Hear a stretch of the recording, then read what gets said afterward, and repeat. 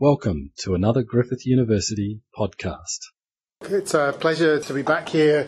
This is the final GAI seminar of the year, unless we get any others.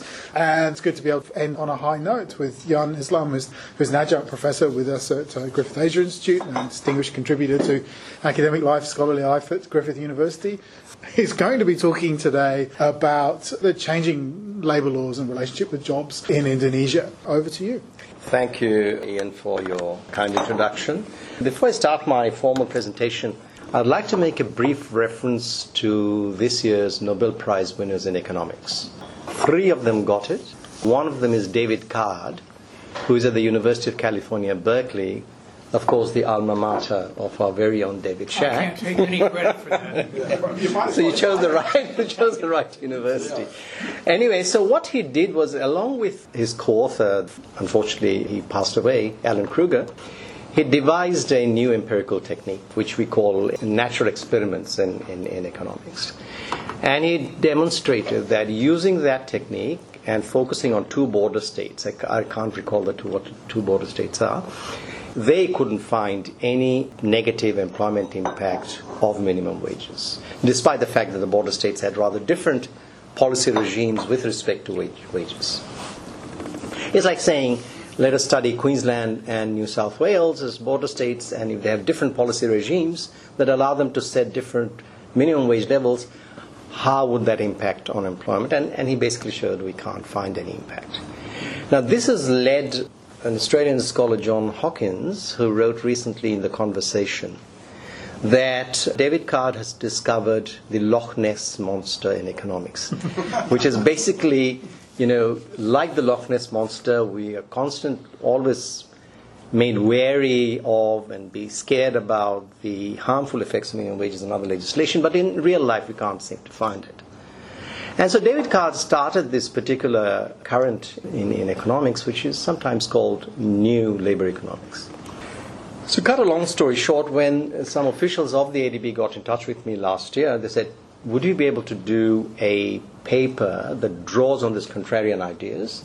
Because we would like you to prepare this brief for the Ministry of Manpower, which is going to be one of the implementing agencies of the Omnibus Law on Job Creation, which I'm going to talk about. Because the ADB was keen to ensure that the government agencies adopt a more balanced perspective on labor regulations.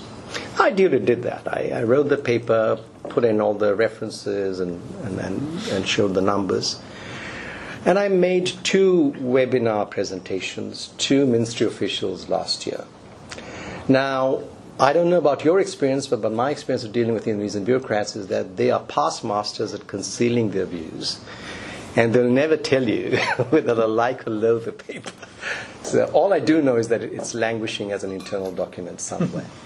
So I'm therefore grateful to Ian for giving me the opportunity to share these ideas and be able to disseminate some of the findings. So with that, a prologue out of the way, let me focus on the paper itself, which, as you can see from the title, is called Reforming Labor Regulations from the Perspective of Indonesia's Omnibus Law on Job Creation.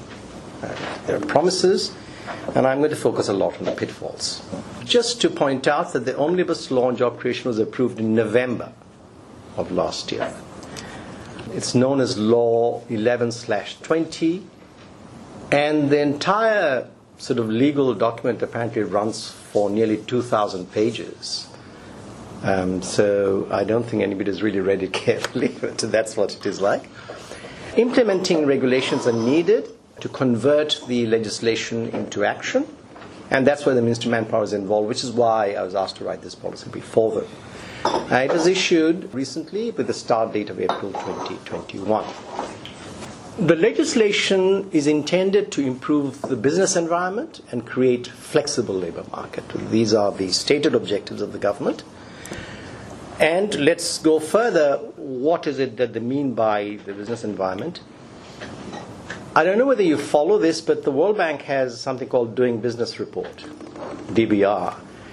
You may or may not know that DBR has now been abandoned by the World Bank. The Ease of Doing Business Index is no longer regarded as part of the World Bank's product. And yet we have the Indonesian president in February 2020 saying, I want to improve Indonesia's ranking to the top 40 based on the World Bank's ease of doing business. And I wonder what he's thinking now that the publication has been abandoned as a result of lots of scandals. Will improving the ease of doing business and will greater labor market flexibility, will they provide the necessary means via which we can attract FDI, enhance faster growth and foster job creation? And that really is where the debate is. From the very beginning of this omnibus law, concerns have been expressed. And I was pleasantly surprised that apart from the street protests, the objections from some regional governors, and here's a picture of the kind of street protest, it's very colorful. I think it's probably Jalan Sudirman by looking at it. Something else has happened in terms of concerns. But let me give you the summary of what it is. So it's now easier to recruit foreign labor, reduce limits on fixed-term contracts, more flexible working hours, reduce severance pay. So if you're fired, the severance pay that you receive is going to be reduced, and more discretion for employers in labor-intensive industries and regional authorities to set minimum wages. And there is, in addition, an introduction of unemployment insurance, which Indonesia did not have, unlike, say, some of the other countries in the region. Let's look at some of the concerns. And I was pleasantly surprised, as I said before, to find a document released by the World Bank in July 2020, which says very clearly, the bill proposes reforms that could have adverse effects on people's health and safety. The environment and labor rights. Reforms of labor laws are less important than trade and investment reforms for the stimulation of new investment. That could be the ILO speaking. So I was surprised that the World Bank expressed those sentiments. But it did. Subsequently, of course, the bank has kept rather quiet. It went along with the omnibus law as it was enacted. In Australia, you have many scholars, particularly at Melbourne and Monash, writing on this. Terry Caraway in East Asia Forum early this year was very blunt. Indonesia's job creation law is a blow to labor, she says. So we need to ask then, are the regulatory reforms to make labor market more flexible, are they really the key to unlocking more investment, particularly in terms of attracting FDI, because that is what is often referred to, faster growth and more jobs. So what I'm going to do is I'm going to step back a bit and look at the so-called macro numbers. And this reminds me of a professor, someone called Brian Redaway at Cambridge, who used to say, dear chap, before you do anything, check the basic numbers. So we'll check the basic numbers here and find out where Indonesia is. Why do we need such reform? Is Indonesia doing very badly? And so if you look at what I did was I simply went back to 1980, I can get the data and track growth right up to 2019. That's nearly 40 years worth of growth. And the orange line belongs to Indonesia. The gray line depicts the emerging market and developing economies. There's no doubt that pre-1998, during the Suharto era, that was the golden age of growth for Indonesian economy. But despite the massive double-digit recession in 1998, Indonesia has done actually quite well. It struggled a bit, at least until about 2006, but over the last 10 years, it has grown at par with and slightly above the emerging economy threshold. So growth-wise, I think the calculation that I have done is about 5.5%. Is something that one can be quite proud of. I then looked at some numbers going back to 1950, thanks to Thomas Piketty and a few others who churn out these numbers from tax data and so on and so forth. And if you look at Indonesia, today it's 12 times richer than it was in 1950, and more importantly, it is double the 1999 level, because we are looking at the post-Suharto era, so post-1999, it is double the 1999 level. And the orange figure represents gross domestic product, and the green figure represents national income. There is a technical difference between the two, but they're in the same direction. Moving on, its growth performance is at par with ASEAN. The first deep blue column represents growth. The second light blue column represents number of recessions. In terms of number of recessions, Malaysia has had more, Philippines had more, Thailand more. Only Vietnam does a little better. But Indonesia's growth rate of about 5.5% is at par with, and if not ahead of, some of its ASEAN neighbors. So once again, I would say, over a period of nearly 40 years, Indonesia has done quite well. If you compare Indonesia to Germany, to Japan, United States, these mature OECD economies, it obviously has grown much faster than those rich countries. So as you can see there, the first column, the deep blue column, is growth rate, and the second column are the number of recessions. And as you can see, countries such as Japan has had 7 recessions, United States 5 recessions, Germany, the economic powerhouse of the world, has had 5 recessions, Indonesia has 2. So it has been very good at reducing the frequency of recessions, which we always say in economics is a good test of good economic management, if you can avoid recessions. If you look at the COVID recession of 2020, Indonesia actually suffers a milder recession in 2020 and is expected to recover up to about 2026 at the same rate as ASEAN, because the orange line, which represents ASEAN, cannot be distinguished from the Indonesian line of growth. So they both are, Indonesia growing at par with ASEAN, are expected to over the next few years. What I'm going to do next is ask, well, why then do we have this urge to grow faster? Because if you talk to any Indonesian policymaker, they'll say, oh, our growth is lousy, we're growing only at about 5%. We need to really recapture the growth rates of the Suharto era and grow at 6% or more for the next 10 to 20 years. I mean, that's the standard refrain one gets to hear when you do discussions with them. What one should take account of is that there is always a secular growth decline, regardless of whether you are the United States, or whether you're Uganda, whether you're Indonesia. As countries grow richer, growth rates come down. That's one of those empirical regularities that have been demonstrated over and over again. And so Indonesian growth rate is likely to come down by 2045 when it becomes 100 years old, I guess, from 5.4 to near about 3%. That's where it is. So it could be 3.3 if it's aggregate growth rate, adjusted for population growth, it's around 3%. So that's where it is likely to grow. And despite that, growth convergence is going to happen. In other words, Indonesia is going to slowly and gradually go towards the living standards of richer countries, even at this current growth rate. So we should really focus not so much on a particular growth rate, but on the employment and social dividends from a given rate of growth. And that's where the debate ought to be focusing on. And unfortunately, there is, I would like to argue, growth fetishism, where you're just too preoccupied with a particular growth rate. And this is as true of Indonesia as it is in many other countries. Let me now look at the labor market. And this is where I think it becomes very important. In terms of labor market performance, this is a very important story that I want to dwell a minute or two on this one. As you can see, the unemployment rate actually goes up to about 11% by about 2005 and starts falling until today, or which in 2018 or 2019, the unemployment rate is the lowest that Indonesia has had over the last 20 years, about 5.3%. What happened, as I've written elsewhere, is that many analysts got concerned about the short-run jump in the unemployment rate between 2000 to 2005. Now, over that period also, the Indonesian government enacted the Manpower Act of 2003, which is widely regarded as a pro-labor legislation. So there was a temptation to invoke guilt by association.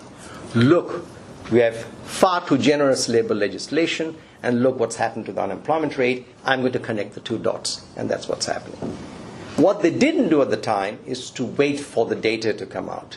And as you increase the range of data observations, you get a rather different picture. That despite the so-called generous labor legislation of 2003, the unemployment rate kept on falling to about 5.3%, which incidentally is the target that a former Indonesian President Yudhoyono had. He said, I would like to see the Indonesian economy with an unemployment rate of around 5%. And that's where it ended up. I'm not quite sure what. This is pre-pandemic, by the way. So post-pandemic, the numbers are going to be different. If you look at formal employment, registered formal employment, I say that there is a moderate increase in formal employment, but let us say, if you want to be a bit pessimistic, that there is no decline in formal employment over a period of the last 3 years. So the blue line represents male employment, the orange line represents female employment. And formal employment, by the way, is one of the major indicators of the SDG framework. When we monitor the health of labor markets, we focus on what is the proportion of formal employment. Is it declining, constant, or rising? So on that score, Indonesia doesn't do too badly. If we look at another measure called NEET, or not in employment, education, or training. Now that is yet another major indicator of the SDGs, which essentially tries to capture underutilization rates for young people. Once again, there is some evidence that although the underutilization rate as measured by NEET is high, about 25% in 2015, it seems to have come down a bit as well over time.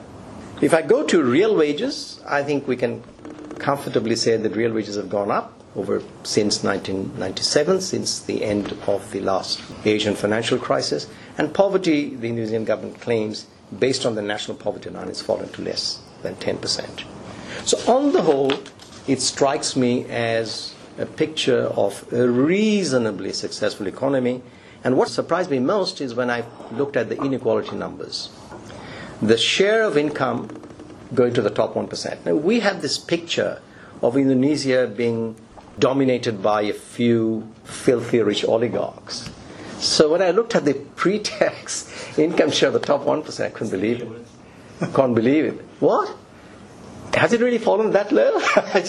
Now, don't ask me how I got the numbers. Thomas Piketty is responsible for this particular measure. So, using the Thomas Piketty metric, apparently inequality in Indonesia, in terms of the top 1%, is actually pretty reasonable. I don't know whether to accept the numbers, but that's how it appears. And this is data going back to 1920. From 1921 to 2019, there's a long run of data. One of the few countries in the world, in the developing world, that actually has historical data of this sort. So, that's where Indonesia is. And now you might say, Jan, gosh, you are plugging the Indonesian economy like anything. And surely something must be wrong. And here it is. The labor market challenges are there, and we must acknowledge those labor market challenges of Indonesia. There's no doubt that still a relatively high degree of poverty and vulnerability, by which I mean the following. You can be poor today, but you're also at risk of poverty tomorrow. So you should add the two. So poverty is about 10%, actually poor, but potentially poor is another 30%. That means with any little shock, they can become poor. So that's what we call vulnerability. So if I add the current rate of poverty to vulnerability, that's around 40% of the population. Now that's a big, big number. That's a big number. Gender disparities are acute. We know that, especially in terms of the low incidence of female labor force participation rate. There's a high degree of informality. People working in unrecorded, unregistered enterprises, no social protection benefits of any nature. And that's 50% or so, or more.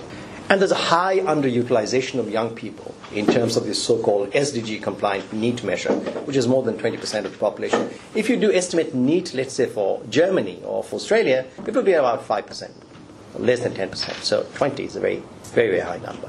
So the actual numbers and levels are still quite high and unacceptably high for a rapidly growing middle-income economy like Indonesia. So there are challenges that we need to tackle. The question, of course, is what, in addition, do we need to know? Can Indonesia continue in terms of its resource-driven economic strategy, or does it need to move to innovation-driven growth? So these are some of the challenges, and therefore we need to ask, can they be resolved through conventional labor market reforms? That really is the question. So how do we know how bad is the Indonesian labor market regulatory framework? So there are ways of measuring it. One is called the EPL, or Employment Protection Legislation, devised by the OECD. It's an index that runs from 0 to 6, 6 being the most stringent regulation, 0 being the least stringent regulation. And if you look at Indonesia, which is the last column, it does seem to have a significantly higher level of employment protection legislation relative to OECD and relative to other countries.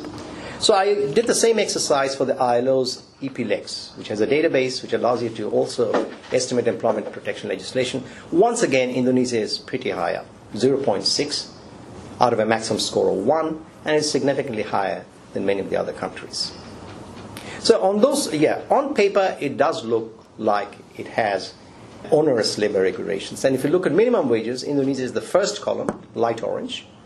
Minimum wage is about 64% of either value added or average income. And that too is high relative to many countries, including the OECD. So here's a country that has high employment protection legislation, that has high minimum wages, and it also has very high severance pay. That is, if you're fired, then you are entitled to weeks of salary, and it is extremely high relative to many countries. So yes, the critics have a point. On paper, it does look like a case of a country that is saddled with rather stringent labor regulations, and therefore there's something that one ought to do about that. Which is why the kind of reform agenda that one talks about is we need to reduce minimum wages, we need to cut back on employment protection legislation. These are two key items that critics of the current Indonesian labor market legislative framework say. My point is, will that be enough? Is this conventional, narrowly conceived notion of a reform agenda enough to respond to the challenges of the labor market that we have discussed previously? And my point is not really. Because the first thing that you need to explain is, how do I explain the fact that despite such onerous regulations, Indonesia has done well? So, how do I resolve this quote-unquote macro puzzle? And why does it have a moderate degree of inequality relative to the past and to its peers? What is it doing that allows it to do what it is doing? If you look at specific studies, and I did one, ages ago, nearly 20 years ago, I'm one of the very few who actually said, we better be cautious about the employment impact of minimum wages. But the others have taken a much stronger view and say, no, there are negative employment effects. But this is still a point of debate. If you do global reviews, we are able to show that minimum wages have a negligible impact on aggregate employment. The kind of evidence that David Card and his co-author produced in the early 1990s. So evidence that was generated and harnessed in the early 1990s has withstood the test of time. Alan Manning from LSE, in his major survey, which was published this year, says, we are still stuck with the elusive quest for finding out what are the employment effects of wages. Because we don't really know. We can't see it in the data. It is still the Loch Ness Monster in economics. And we do see a renewed commitment to high minimum wages, even in the US. I know that there was an attempt to try and double the minimum wage at the federal level in the US. It failed, but the campaign remains active. ADB did a study and said, well, and the ADB position was that, yes, minimum wages are a problem. But then they listed 6 constraints, including minimum wages. There's external sector fragility, there's too restrictive fiscal policy, certainly there's overly generous minimum wage policy, but there's also complex business regulations, there's underinvestment in infrastructure, there's a skills deficit, and so on and so forth. So do you really gain much by simply removing one constraint and leaving the others intact? That's not going to do the job. So that's taking a selective and ultimately ineffective way of dealing with reform. So the key challenge, according to some authors, and a study that came out last year, is how to promote innovation-driven growth in Indonesia. It's ranked 85th in the 2020 Global Innovation Index out of 130 countries. Its performance on the Innovation Index is well below regional peers and, of course, the OECD. There are major barriers that are involved here, including the lack of a tech-savvy workforce. The report says we need to strengthen the quality of basic and secondary education. We should enhance digital and technical literacy that is hampered by the digital divide and unsatisfactory quality of basic and secondary education. So this is a reform agenda proposed by the ADB in conjunction with the Ministry of Finance. If you read the report, they do not mention labor market regulations once. I've been kind, I said, have a limited role to play. They, in fact, end up saying that it has no role to play, although they don't quite say it like that. Therefore, we need to move on and ask, well, fine, we can't show a link between labor market reforms or lack of it and innovation, but can we show a link between labor market reforms and FDI? Indonesia gets a bad score in the media on the assumption that it actually is not good at attracting FDI. That is not true. It is the world's 5th largest recipient of FDI in developing Asia, and the world's 20th largest in absolute terms. And FDI inflows have actually been pretty good. Of course, Indonesia can attract more investment from foreign sources in the manufacturing sector. But the point remains is that will labour market reforms lead to the attainment of that goal? And my point is no. First, this is just reiterating my point about FDI inflows doing reasonably well. And second, this is a number of what we know as the restrictiveness index on FDI, compiled by the OECD across a range of countries. You can see the bold letter 0.31. That represents Indonesia, and which is reasonably high, but by no means the highest. And the standard view of the OECD and others is that if you want to attract FDI, don't even worry about the labour market. Focus on the restrictions on FDI itself. Why use a target that's far away from FDI and not focus on FDI restrictions themselves? Delimit, relax limits on foreign ownership and find other ways of making FDI attractive and the trade regime attractive. But there's no point in connecting it to the labour market itself. And that is the message from this literature. So what is the way forward? Well, I would argue the first and most helpful thing that the Indonesian government can do is to de-link labour reforms from growth and investment targets. Let us not use the bogeyman of minimum wages and other kinds of regulations and say that's holding back growth, that's holding back investment, because we can't find evidence for that. Instead, we should adopt a broader and inclusive notion of labour market reforms that are aligned with key structural challenges. And what are these challenges? Well, we need to reduce gender disparities. We need to integrate young people more into the labour market. And we need to be able to reduce informality. And we need to be able to encourage innovation-driven growth. The current agenda, which is on the left column, covers wages, covers reform of severance pay, covers working hours, provides greater scope for subcontracting, but it does not at all talk about gender-friendly policies to boost labour force participation rate. It does not talk about targeted policies to reduce the incidence of NEET or the underutilization rate among young people. It has nothing to say about policies to reduce informality. And it has very little to say about creating a tech-savvy workforce to promote innovation-driven growth. It certainly needs better policy-relevant data, enhanced compliance with existing legislation, and a lot more resources to support labour market and social policies. That, to me, is a labour market reform agenda that's inclusive and broad-based, while the one on the left is rather narrowly pitched and will not respond to the challenges that Indonesia faces today. So on that note, I conclude, Chair. For more Griffith University podcasts, go to www.griffith.edu.au/podcasts.